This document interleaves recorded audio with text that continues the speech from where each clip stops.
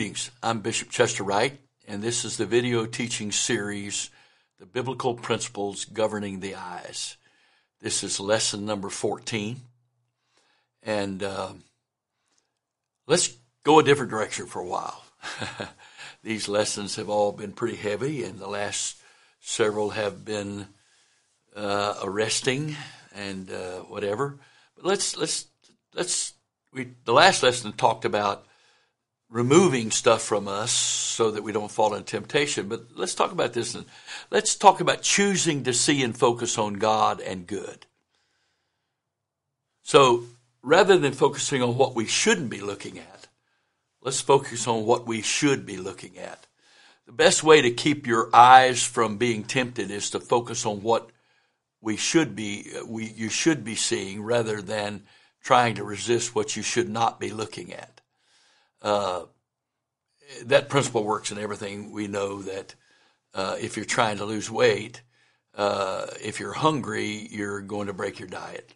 So the idea is to stay full of good food so that you don't eat the stuff that is going to not only break your diet, but eventually put weight back on you. It's true with everything. That's why holiness is defined as separation from, but separation unto.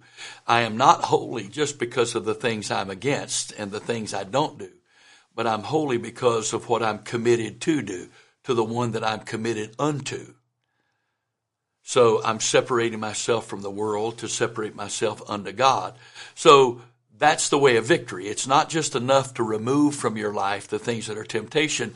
What am I putting in that time? What am I putting in its place? What am I now doing with that? So let's look at some verses that kind of gives us some instruction on this, and I think you'll find them to be very instructive and beneficial. Deuteronomy chapter 5 verses 32 and 33 say, Ye shall observe to do, therefore, as the Lord your God hath commanded you. Ye shall not turn aside to the right hand or the left. You shall walk in all the ways which the Lord your God hath commanded you, that ye may live, and that it may be well with you, and that ye may prolong your days in the land which ye shall possess. And, of course, the word observe there has many different meanings, and one of the things that observe means that I look at. And it's not just looking at, but I'm considering, I'm thinking about. But frequently in the Bible, the word observe doesn't mean to just think about and consider. It means to think about and consider till I reach a point that I am now keeping and obeying. But it starts with looking at and considering and putting that before my eyes. Again, David said, I will set no evil thing before mine eyes. So it's not enough to just not set evil before your eyes. I have to set good before my eyes. And so what is it I do? I set before me the Word of God. Isn't it amazing? I need to use my eyes to read and study the Word of God. Why am I saying that? Because I know people who are prayers. They really do pray. But their life is inconsistent in spite of the fact that they are committed to prayer. Why? Because they don't do the other thing. They are committed to prayer, but they do not give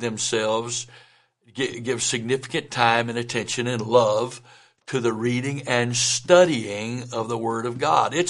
There's a blessing that comes with just reading the Word of God, but it's not enough to just read the Word of God. I need to study the Word of God, and it's never been easier than it is today because there's so many good Bible software programs or apps that are now apps on our mobile devices. So we all always have access to the Bible, and my app that I use frequently, I have bought. It has many translations on it, well over 40. I have other reference and study works, the word studies and all that. And I love to read the King James with Strong's, which allows me to just touch on a word, and I'm wondering, okay, what was that original word? What did it mean? Well, I don't have to be a Greek scholar. I can touch on the word. It brings up the Greek definition. I can see what the word is and what the scholars say about it, and it's easy to access all other, and so I can spend hours and hours of doing that. Well, if I'm doing that, there's a very good chance I'm not doing the other, right? Well, how many people who were true prayers? I'm not talking about religious prayers, but people that really did have a prayer life, and some who even had a life of prayer, but they kept falling and sliding and slipping into this trap they had because they did not set good things before their eyes. David said, "Thy word have I hid in my heart, that I might not sin against thee." Well, how does the word get in my heart? By way of my eyes. So I have to spend time reading the word, but just reading it is not enough. I want to know what it means. I want to not only have knowledge of the word, I want to have understanding of the word, I want to have wisdom from the word. So knowledge is knowing what the word says. Understanding is understanding what the message is. But wisdom is knowing how to apply that to your life. You don't get that if you're just praying and then, okay, I'm going to read 2 chapters a day. Well, that's a wonderful thing to read a couple of chapters a day. But is that where it stops?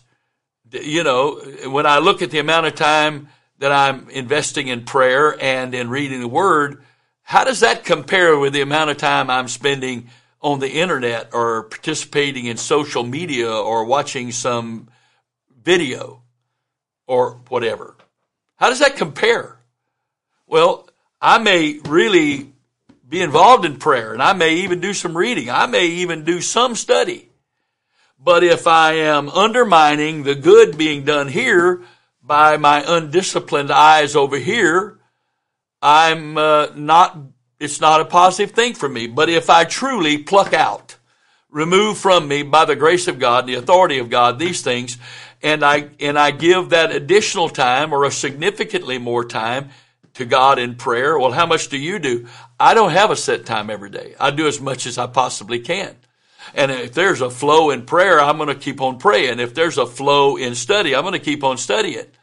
And I've had days, and they were awesome days, where 8-10 hours went by, and I didn't even realize it, both of prayer and study. And sometimes those two are connected for me together. Sometimes I do my best praying sitting in front of a computer where I'm talking and he's talking, and he's pointing this out and sending me here. I don't try to intellectually understand what God's saying. I try to let him explain it to me and let the word of God interpret itself to me by looking at the various verses on a subject as the Lord directs me to those things. Now, once I do that, I don't have a whole lot of time for stuff that's going to get me into trouble. And think of all the joy and the peace that comes from that, the fulfillment and the closest relationship with God. I mean, the Bible is the only book you can read with the author sitting there with you all the time. Why would I ever read the Bible alone? You don't read the Bible intellectually, you read the Bible spiritually, if you really want to receive benefit out of that. But the Lord said that if we would observe, both look at, consider, and to do his commandments, his word, and, you know, they call them on a horse, they call them blinders. He said, ye shall not turn aside to the right or the left. So as I spend more and more time with God and I spend more and more time in the Word, I end up with blinders. And the purpose of blinders is so that the horse doesn't get distracted by his peripheral vision. Well, I don't want to be distracted by my peripheral vision either. In fact, there are sometimes I'm praying, especially when I'm praying with others, that I will close my closet doors. These are my closet doors. Why? Because he said that if I enter into my closet and pray, that what he tells me in my closet, I can speak on the housetops and things will happen. And so, that was a paraphrase, of course. And so I find that if I'm around distractions or if I'm around other people, I don't want to be watching what they're doing. I want to focus on God. And if I can't focus on Him and be tuned into Him with my eyes open, I want to close my eyes and cut off that input. So now I am focused on hearing in my spirit what God is saying. Well, how many people have never learned to do that? Because they go through the religious action of prayer and their religious discipline of reading a couple of Bible verses every day or chapters that they hurry their way through on. They don't meditate on it. It's not enough to read. I need to meditate on those words. I need to listen to the Lord. I need to ask Him, what does this mean? And I need to let Him direct me to understanding and study. Now, one thing I'm going to encourage here with everyone is you don't ever pray and study without something to write on. Because if He's speaking to me, I want to write that down. I'm never going to remember it naturally. He'll put it in here and He'll bring it out when I need it, but I want to keep that. He expects me to cherish what He's telling me enough that I write it down. And then also, if what He's telling me and He's showing me in study, if I don't write that down, if I don't make some kind of record of that, then I'm losing the benefit of the study. I'm not going to remember all that, but if I have the notes, I can go back and study it again. So here's the point. The point is that today with the technology we have, I can study the Word and make records of what I'm studying or what He's saying really easily, and I have access to it all the time.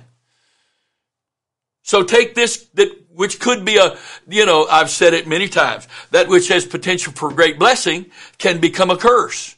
But that also, which has great potential for curse, could become a great blessing if I will use it with the discipline of the Holy Ghost. So He's promised me that if I fellowship with Him and with His Word, that ye shall walk in all the ways which the Lord your God hath commanded you, that ye may live and that ye may dwell, that it may be well with you, and that ye may prolong your days in the land which ye shall possess.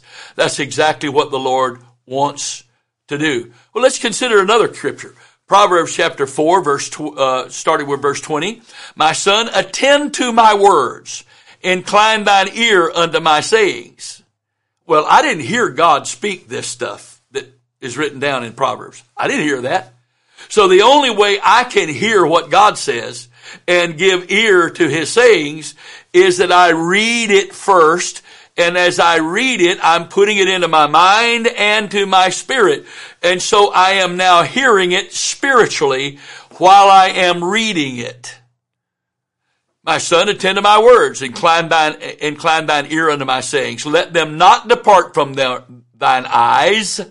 Let them not depart from thine eyes. Keep them in the midst of thine heart. If I do this, how much time am I going to have to participate in things that are going to tempt me or open a door for temptation to me? Plus, if I do this when I am watching or looking or looking online or whatever in a positive way, I have a reserve of strength to not go the places in any of that would cause me to be tempted. Or I would have the resolve when the language is not what it should be, or the participation is in activities that the Bible says are wrong and that I don't want to be a part of, emotionally, intellectually, visually, whatever. I will have the strength to turn it off, to get up, to leave that place. The discipline to do that so that I don't leave myself open because I'm giving myself to Him here. Now, if I'm giving myself to Him to hear and I'm doing these things in a positive way, but then I find out that I can't discipline myself and I find excuses, well, the movie's good, but and so I'll just close my eyes through that, or I'll close my ears through that. If I begin to excuse myself in certain areas like that, the next thing you know, this begins to wane. My relationship with God and my focus on God begins to wane. And I gradually began to give myself back into this case. So it's a very slippery slope if I'm not very, very careful. So how is the best way to do this? I give attendance to His Word. I incline my ears to His sayings. I don't let them depart from my eyes. I keep them in the midst of my heart. He says, verse 22, for they are life unto those that find them, and health to all their flesh. Keep thy heart with all diligence, for out of it are the issues of life. So I don't want what my eye is seeing that's negative to get into my heart. Well, if I dwell very long on that, if I linger, it's going to leave my mind and get into my heart. And again, I've taught this before, and I don't want to get off into this in some tangent, but I am body, soul, and spirit as a human being, and my soul is the real me. When I die, the spirit is going to go back to God which gave it. My body's going to go back to the dust from whence it came. So my soul is the real me. My soul has two parts, my heart and my mind. My mind is that part of my being that relates to the temporal world, the conscious mind, and my heart is my inner man. It's my subconscious mind, and the scripture says, out of that heart are the issues of life. So my mind knows a lot of things that I haven't embraced, that I haven't given credence to, that I have not allowed to affect me by the grace of God. But what I allow that comes into my mind through my eyes and possibly or my ears, and then I let my mind dwell on it and abide on it, and it gets down into my heart. Now, what's in my heart's coming out of my heart. In words, thoughts, actions, feelings, responses, it's there. So you keep your heart, guard, protect your heart with all diligence, for out of it are the issues of life. So I have to be consciously determined to not let things linger in my mind that my eyes see that might go from lingering to longing in my heart. The longing takes place in the deep depths of my inner man, the depths of my soul, which is my inner man, my heart. That's where it takes place. So I don't want anything that my mind consciously is aware of temporally that is contrary to the Word of God, contrary to my walk with God, contrary to my salvation. I don't want that to get out of my mind into my heart. And if I let it, I might be aware of it through a look. But if I let it linger over, I don't know how long it takes for that to happen, and it may vary from situation to situation. But if I let it linger, it's going to get in here. And once it gets in here, it changes who I am. Because out of the heart are the issues of life. Verse 24, put away from thee a froward mouth, and perverse lips put far from thee.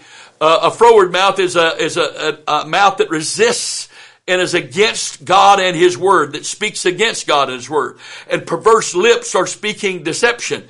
And if I'm watching a video where people are promoting anti-God stuff, if I'm listening to even the news that is promoting anti-God stuff, the scripture says, put it far from thee.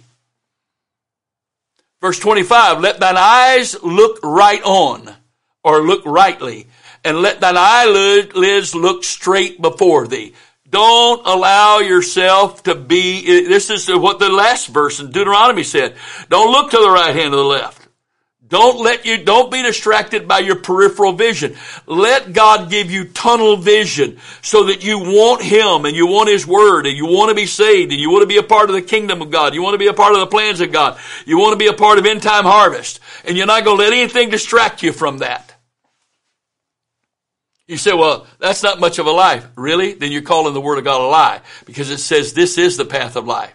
In His presence is fullness of joy, and at His right hand are pleasures forevermore. This temporary pleasure of the flesh is very temporary. And the feelings that I have about myself, if I'm not a habitual, if I'm not so far gone into sin, I've seared my conscience, the feelings I have after that momentary pleasure of the flesh are very negative feelings. But this over here, all of this is eternal.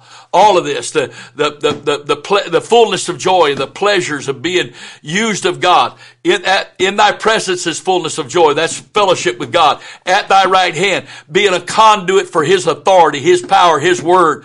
There are pleasures forevermore. So while I'm giving glory to God for what he's doing, there is an indescribable pleasure in the awareness that God has used you as his conduit to speak and do supernatural things that cause him to be glorified. This can't compete with this. This pleasure of the flesh cannot compete with this.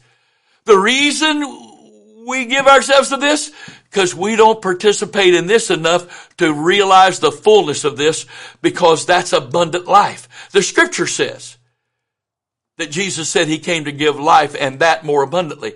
He's not talking about one thing. He's talking about two different things. Every saved person has abundant life, or has life. Every saved person is given life from death. Sin is death. And I'm forgiven of sin. I'm brought into life. But that's not all of it. When I come to this place of committed relationship, when I have a life of prayer, when I love the Word of God and I become a conduit for him to use me for his kingdom's sake, then that's abundant life. It's abundant life. Last verse here. It's not the last verse, verse 26. Ponder the path of thy feet and let all thy ways be established. Turn not to the right hand nor to the left. Remove thy foot from evil. I'm going to read a couple of places of different translations of these last three verses. The Living Bible says, look straight ahead. Don't even turn your head to look. Watch your step. Stick to the path and be safe. Don't sidetrack. Pull back your foot from danger. The Bible basic English says, keep your eyes on what is in front of you, looking straight before you. Keep a watch on your behavior. Let all of your ways be rightly ordered. Let there be no turning to the right or to the left. Keep your feet from evil. The easy to read Bible says, keep your eyes on the path and look straight ahead. Make sure you're going the right way, and nothing will make you fall. And nothing will make you fall. Don't go to the right or to the left, and you will stay away from evil. And here we go, the Message Bible. Keep your eyes straight ahead. Ignore all sideshow distractions. Watch your step, and the road will stretch out smooth before you. Look neither right nor left. Leave evil in the dust. And finally, the Amplified Bible says, let your eyes look right on with fixed purpose. Let your gaze be straight before you. Consider well the path of your feet, and let all your ways be established and ordered aright. Turn not aside to the right hand or to the left. Remove your foot from evil. So, we should be focused on God and his word. We should be focused on God and his word. But there's no way to be focused on God and his word and have time for our eyes to really wander. There's no way. I want to read in closing here the context of the verses I read earlier, Deuteronomy 5:32-33. The Lord is saying these words. The Lord is saying this. You want to know how God feels? He's expressing his feelings here. He's looking at Israel and all their wanderings here and there. You know, if the shortest distance between 2 points is a straight line, Israel was a long way. It was here and there. How do you wander in a wilderness for 40 years on a trip that you can make in just a few weeks or months? How do you do that? Because your heart is not there. So the Lord said in Deuteronomy 5:29, "Oh, that there was such a heart in them, that they would fear me and keep all my commandments always, that it might be well with them and with their children forever."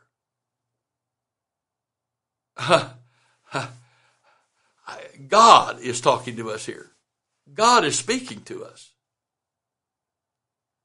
He is telling us how much he wants us to focus on him and have a relationship on him where he can trust us with his blessings, Because if he gives us his blessings without us being focused on him, we're going to turn the blessings into God and forsake the God of the blessings. We're going to become possessed by our possessions that he has given to us. So, out of love, he cannot give us certain things if our focus is not such that we can stay saved and have them. Because if our focus is upon God, all that he gives us are additions, and they don't become our life. We're thankful for them, but they don't become our life. They don't become our life. He stays our life. So one more time. I read this, and it makes my heart hurt that he has to say this to those he created and blessed. And then he wasn't talking about just the world here. He was talking about his chosen people in the Old Testament. Oh, that there was such a heart in them, that they would fear me and keep all my commandments always, that it might be well with them and with their children forever. If they just believed my word, if they just trusted me, if they just wanted what I wanted for them, then it would be well with them. It would be well with them. I either am going to be brought to a life of surrender and commitment because of my time spent with him, and I love him so much that the more time I spent with him, the more I want to be focused on him. Or if I'm not focused, he loves me so much, he has to constantly do things to get my attention, to get me to keep trying to experience this, because the hope he has is that if he can do that, we will eventually recognize the blessing, that he is the blessing, not him rescuing us from a problem, not him fixing situations, not him giving us stuff we need. Even though all of that is good, it's not as good as God. And so I have a choice. I can draw closer to God, and he can give me all the additions he wants, because I'm not going to be distracted by them. I'm going to be thankful for them, but I'm not going to be distracted by them. I'm not going to let them replace him in my life. Or if I'm not consistent in that, then his love requires that he do whatever, or allows to happen whatever is necessary to get my attention, to hopefully get me to pray and fellowship with him, so that I'll get a taste and see that God is good, and that this life of giving myself to him is so far superior than this life of just visiting him occasionally. Instead of just visiting him each day and just visiting him a couple of times a week with the body of Christ, I want to abide with him, and I want him abiding in me. That's completely different than visiting him.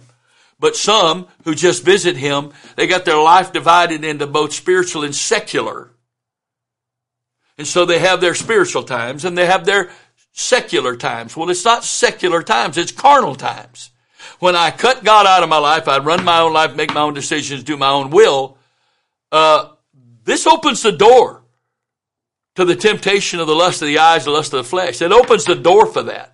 If I'm lost in him, if I'm dead and my life is hid with Christ in God, I can set my affections on things above. Paul said all these things in Colossians 3. I can set my affection on things above and not on things on the earth. And so I can utilize and participate in the things on the earth that God created and intended for me to, but they don't ever become a substitute God for me, because he is my God and he is my focus. But he said to this, verse 30, I'll read verse 29 again. Oh, that there was such a heart in them, that they would fear me and keep all my commandments always, and that it might be well with them and with their children forever. Go say to them, get you into your tents again. But as for thee, stand thou here by me, and I will speak unto thee all the commandments and the statutes and the judgments which thou shalt teach them, that they may do them in the land which I give them to possess it. Now you talk about something sad. God is speaking to Moses here. The book of Deuteronomy is God's last effort to use Moses to give instruction to Israel before they leave the promised land, leave the wilderness, go into the promised land. But because their heart was not where it needed to be, he told Moses, tell them to go to their tents. I just have to talk to you by yourself. You tell them to go to their tent. I can't talk to all of them as one body because their heart is not where it needs to be. So you tell them to go to their tent, and I'm going to talk to you for them here. Well, I tell you what, as a man of God, I understand that that is my responsibility. But that's not the desire of God. It's not the desire of God to have a go-between between himself and his people. There's only been one go-between. There's only one mediator between God and men, and that's the man Christ Jesus. And no preacher is called to be that person, only except in the case of the hardness of the hearts of God's people. That's the only time that the man of God is put in the place of having to be the go-between between God and his people. Because it's God's desire to communicate with everyone directly. That doesn't mean there would be no use for leaders anymore. But God wants that to be the case. So again, this is the context. I wish they could all receive this, but they can't. Tell them all go to their tents. And once they're all in their tents, then I'm going to talk to you. And here's what I'm going to tell you. And these are the two verses we started with in this lesson. You shall observe to do therefore as the Lord your God hath commanded you. You shall not turn aside to the right hand or the left. You shall walk in all the ways which the Lord your God hath commanded you, that ye may live, and that it may be well with you, and that ye may prolong your days in the land which ye shall possess. There is no way to be truly focused upon God and have time for my eyes to wander. Now, the proof that Israel never, ever really got everything God said was after the leadership of Israel was transitioned from Moses to Joshua, and Joshua led them into the promised land.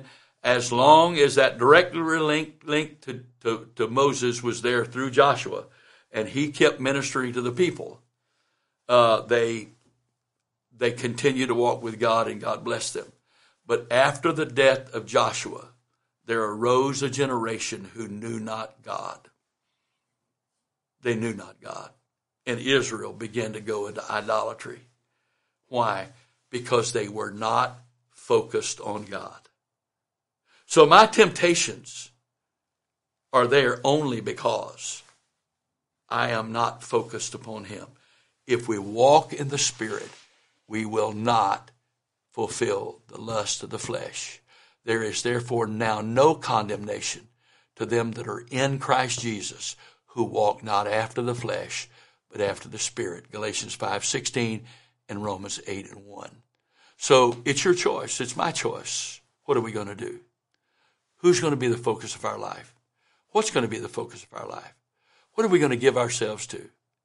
We've only got a short amount of time. 70 years is nothing, trust me. At 73, I'm telling you right now, when James said it was a vapor, it is truly just a vapor. It's here today and gone tomorrow. It's just a mist. It happens so fast. I said to someone recently, all of my memories are this mass. I have to consciously work through a memory and remember when that happened and how old I was when that happened in order to put it in some kind of timeline. Because I look back on my life and it's this mass of memories. That seem like they all, because there's no time frame in my conscious mind of those memories, it feels like they all happen at once. They feel like they all happen at once. What's going to be the focus of your life? But ultimately, who is going to be the focus of your life?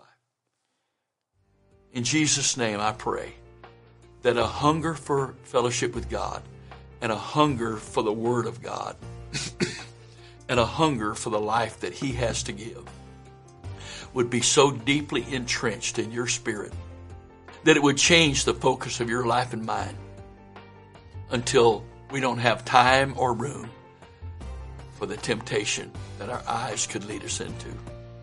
In Jesus' name, let it be so. God bless you.